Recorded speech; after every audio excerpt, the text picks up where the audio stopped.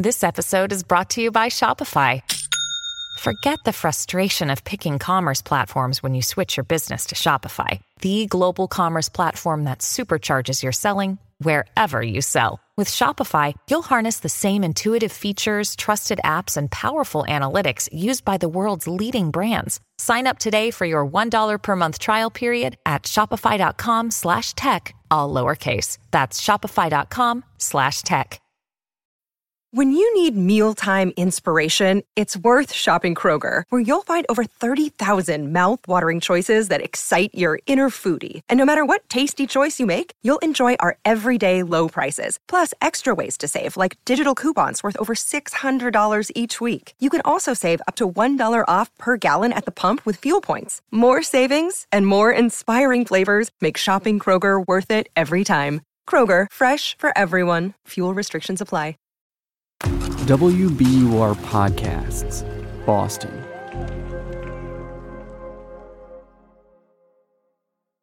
For me, as a Black developer, when I look at stuff like this, I never blame the AI. It's never the AI's fault. It's just an algorithm that's just following instructions. That's all it's doing. It's always a reflection of society.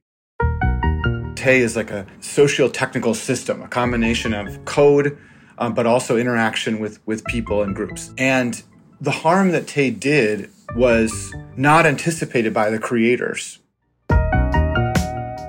It was a really interesting project when it first came out. I believe that, at least in Pacific time, it sort of happened overnight. Hello world. Can I just say I'm stoked to meet you? Humans are super cool. I'm Ben Brock Johnson. I'm Quincy Walters, and you're listening to Endless Thread. We're coming to you from Boston's NPR station WBUR, and we're bringing you the latest episode of our bot series, Good Bot, Bad Bot. Today, the cautionary tale of a chatbot designed to be friendly and fun, and when released into the American online landscape, became far from it. And how that story can and should be a reminder of what we build, how we build it, and who's to blame when it gets ugly.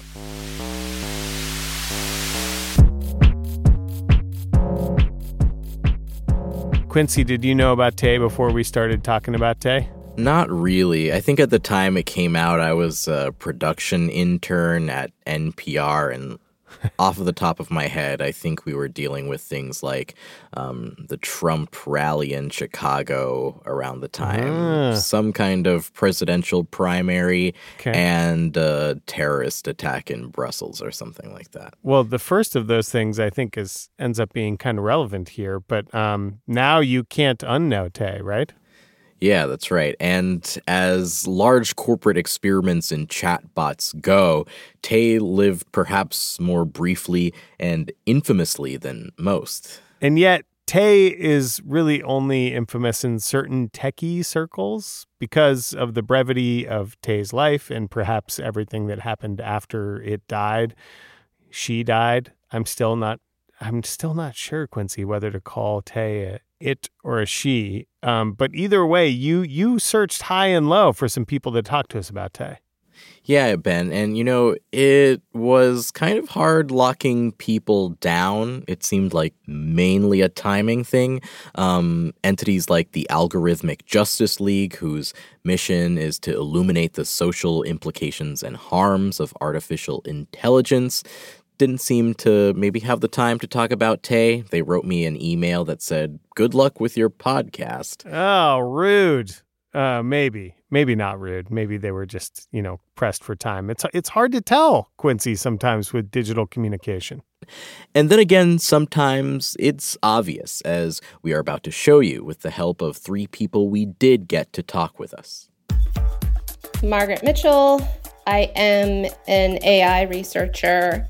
My background is in computer science, machine learning, natural language processing, linguistics, some cognitive science. My name is Ryan Kalo, and I'm a law professor at the University of Washington, where I hold appointments also in information science and computer science. I am Jabrils on the internet. I do a lot of machine learning, AI content, game dev content on YouTube.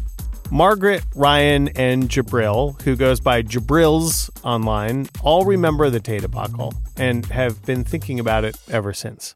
Dr. Margaret Mitchell was working at Microsoft when Microsoft was working on Tay.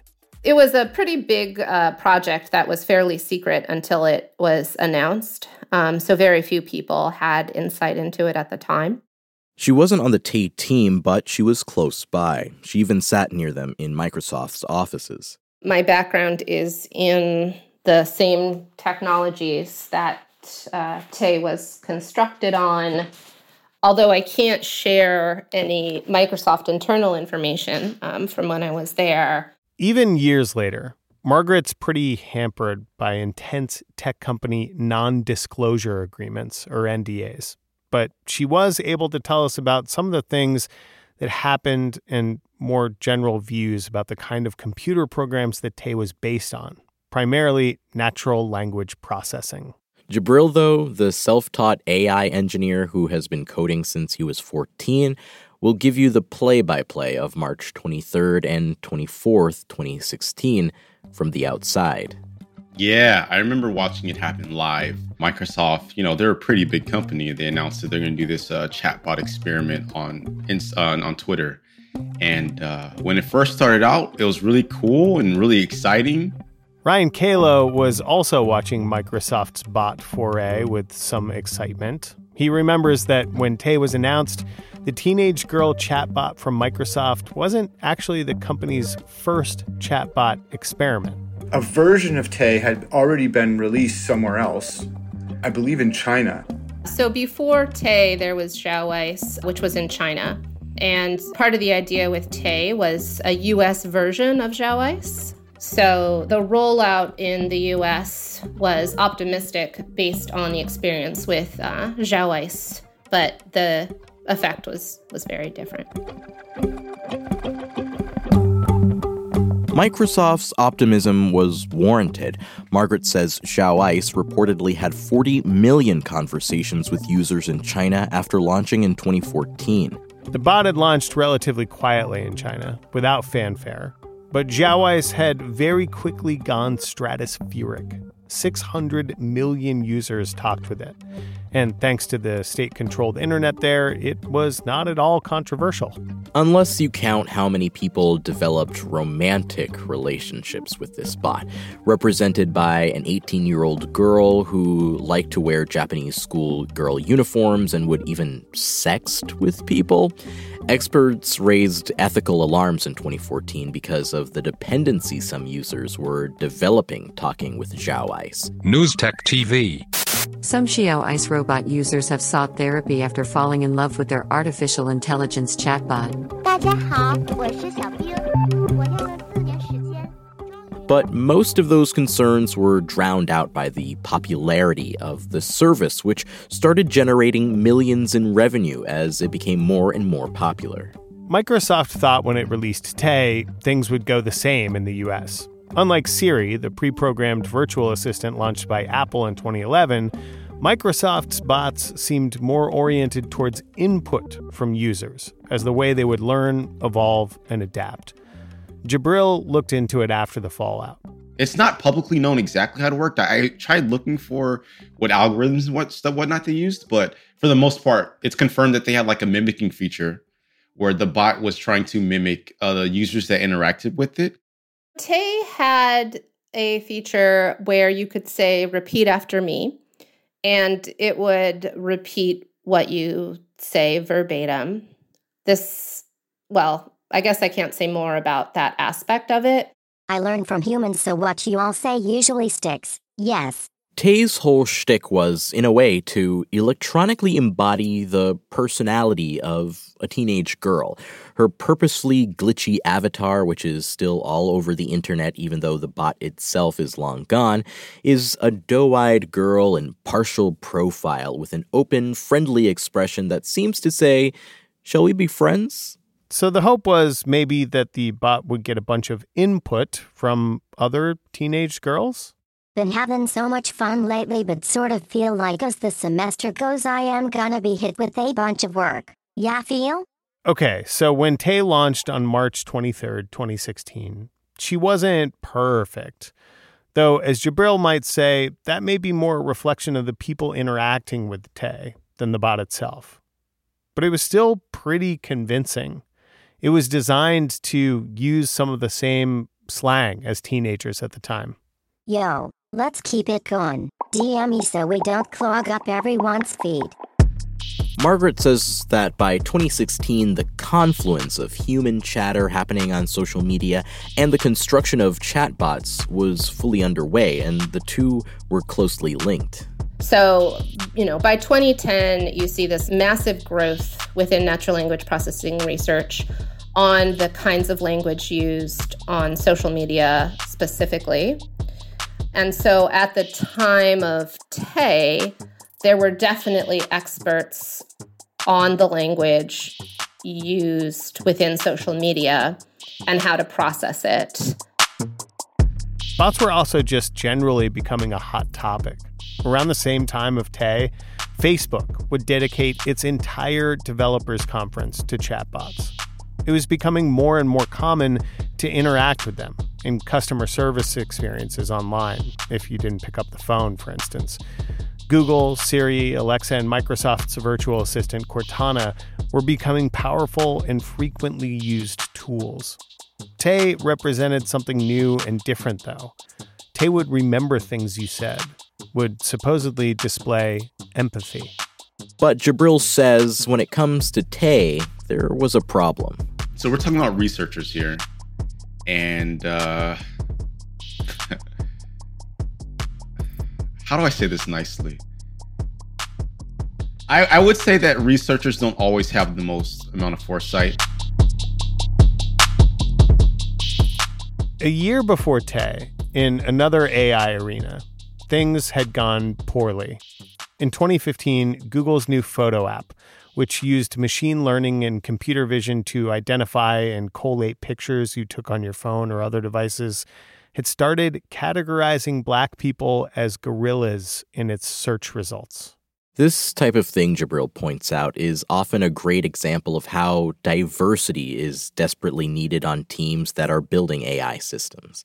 Let's say we make the assumption that it is just like all white males, right? Like, there is no voice in the background saying like, hey, did you think about this bot potentially, falling into racist forums, for instance? Same thing with women. Have you ever thought about this potentially falling into misogynistic forums and whatnot? Important questions that might have been asked before Tay went live early in the morning on March 23rd, 2016. But near as we can tell, they weren't. Even Margaret had mixed feelings, looking at what happened from just a few desk pods away. Everyone working on Pacific time who came back into the office immediately started talking about what had happened overnight.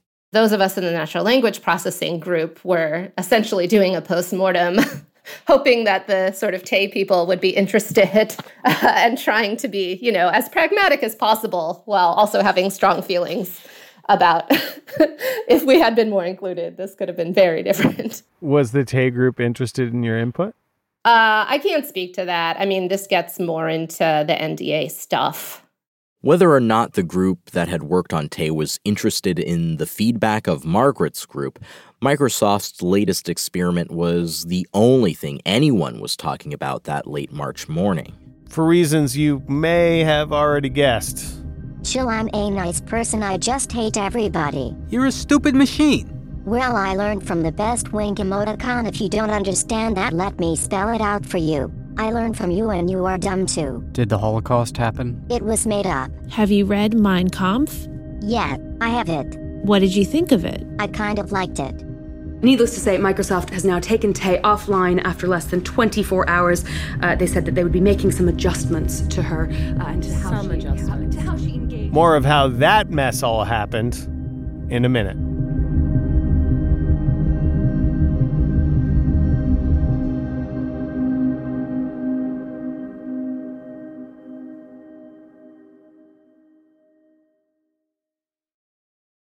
A gruesome scandal at the nation's most prestigious university shines a light on a macabre and lucrative world of buying and selling human remains. Human body parts taken by a manager at the Harvard Medical School morgue and then sold to customers online.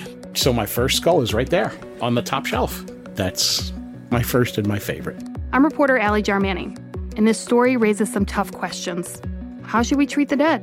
And who gets to decide? There should be some middle ground where we treat deceased tissues differently than we treat old refrigerators. This is Postmortem, the Stolen Bodies of Harvard, a new season of WBUR's Last Scene. Listen and follow Last Scene wherever you get your podcasts.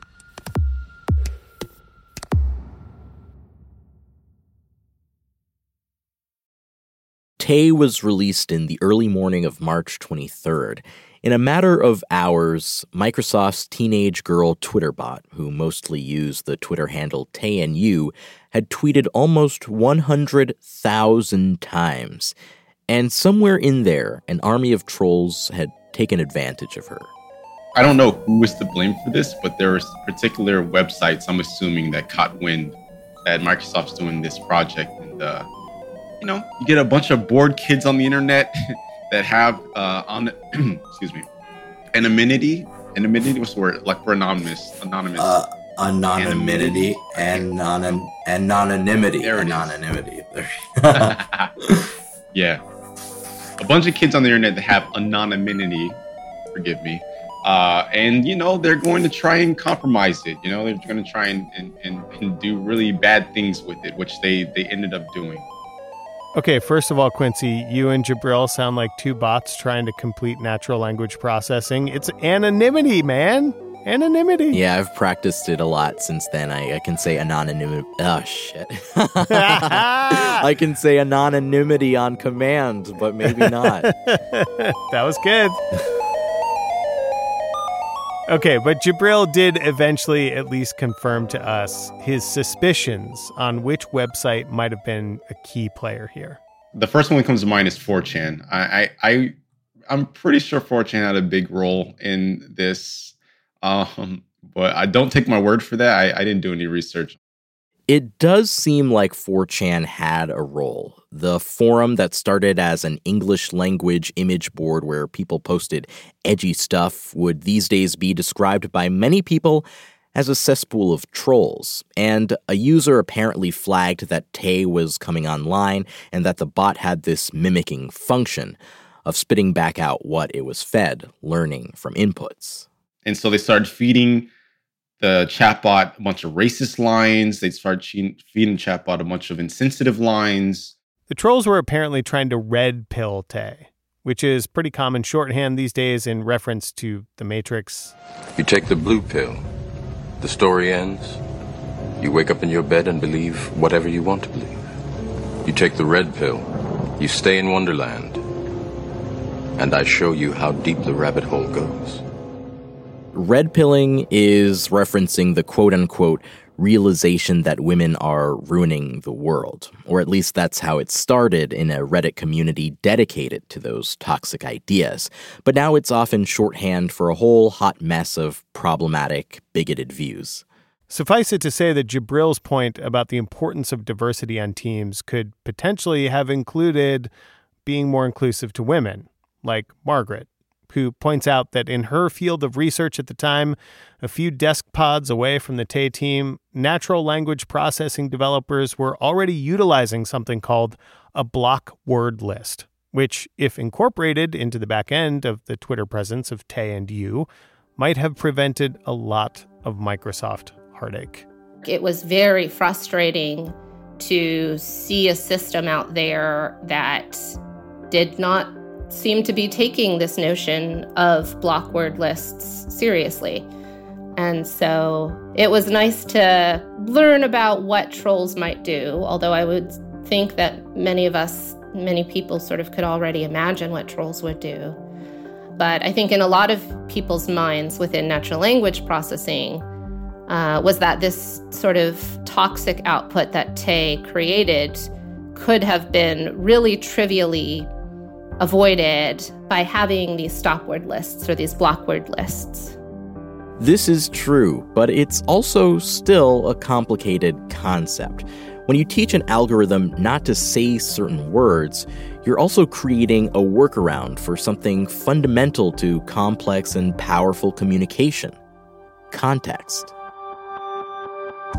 Right, like the way that James Baldwin might use a word versus how your average 4chan user might use that same word can be very different. Context matters. And if we just black out a large number of words from a bot's vocabulary, we're not really building something that can mimic a human in a truly meaningful way or be part of really important conversations that humans might have about really complicated issues. We recently went to an AI conference in New York, hosted by Google.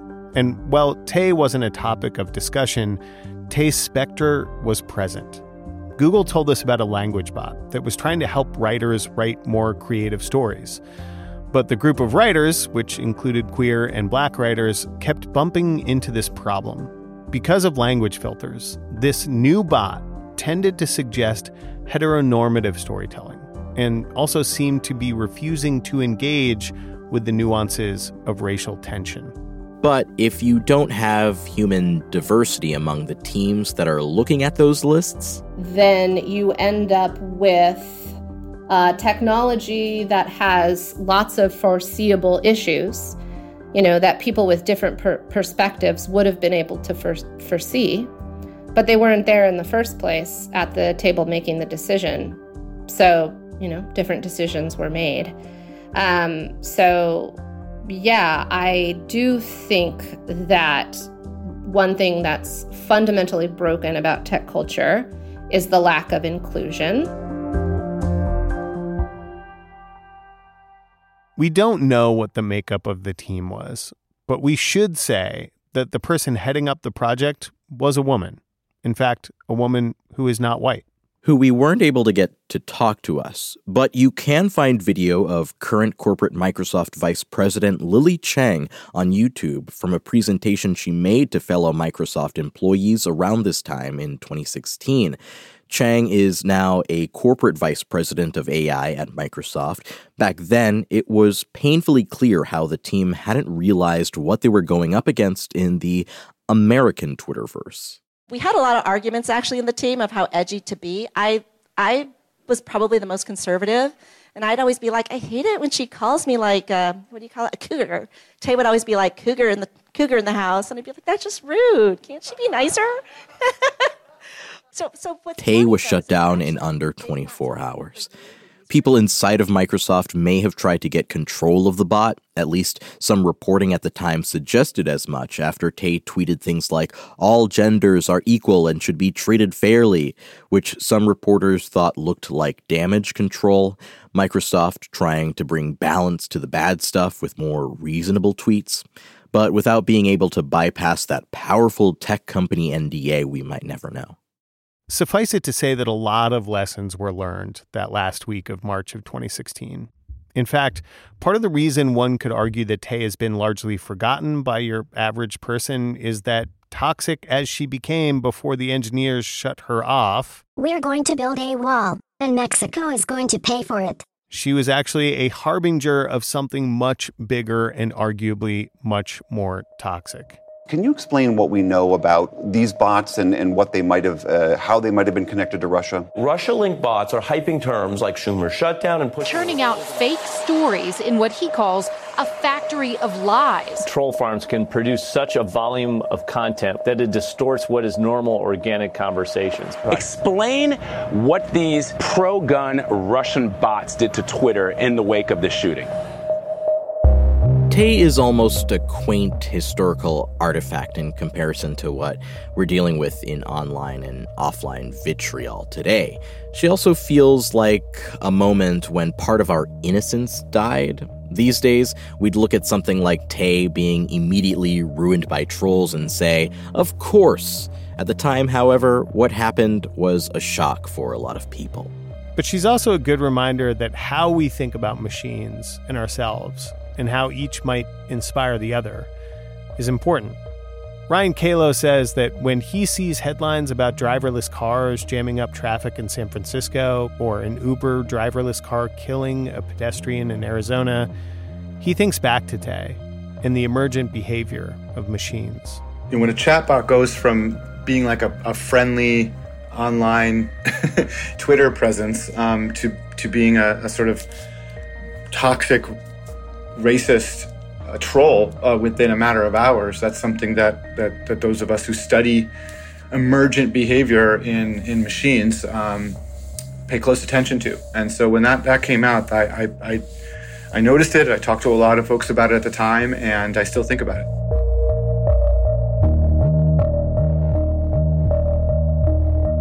Margaret thinks about the ongoing problems of diversity in tech. She's asked all the time how to fix AI systems that are going haywire, spewing vitriol or toxicity, how to fix these Frankenstein systems we're starting to build, whether they're chatbots or larger algorithms with larger potential impact. And she has an unsatisfying answer. You know, the sort of issues of bullying language, hateful language, these sorts of things are something that are, that's currently swept up in training data used to train modern models. Reddit is known to be, for example, one of the main training data sources in a few different sort of language models. Reddit has also been well documented to be misogynist. I don't think there was a lesson to be learned with Tay in terms of people, within machine learning, because it was all already known. So the fact that it happened is more, for me, evidence of tech culture and how tech culture works, more than anything about the technology itself. Jabril has a similar thought, one that we started with. Tay was, in some ways, built as a mirror. And before we smash the mirror, or after we do, if we have to, we should remember what it reflects. It can reflect our best selves or our cruelty. Like, you think about you as a child. When you are growing up as a child, every human on earth, you interact with these insensitive jokes, with these bad takes, with these racist ideologies. Like, you interact with these things. But the counter for you as a human is that you're not fully logical based, right? You also have the element of emotion. The idea here being that emotional intelligence, we hope, comes over time. Humans learn to live together and, we hope, not be racist, misogynist, homophobic. A bot will never evolve in that way, according to Jabril, in part because that requires consciousness, and we just don't know how to code consciousness. I don't think that it is possible for us to ever replicate consciousness or emotions at this moment. I don't think that the zeros and ones that we use is enough to encode that. Perhaps if we are able to speed up our processors and store more data, maybe we can get close to simulating it. But at this moment, I don't see it as something that's possible. In fact, this kind of scares me a lot, because there are a lot of developers that try and replicate it, but in actuality, they're teaching bots how to deceive people.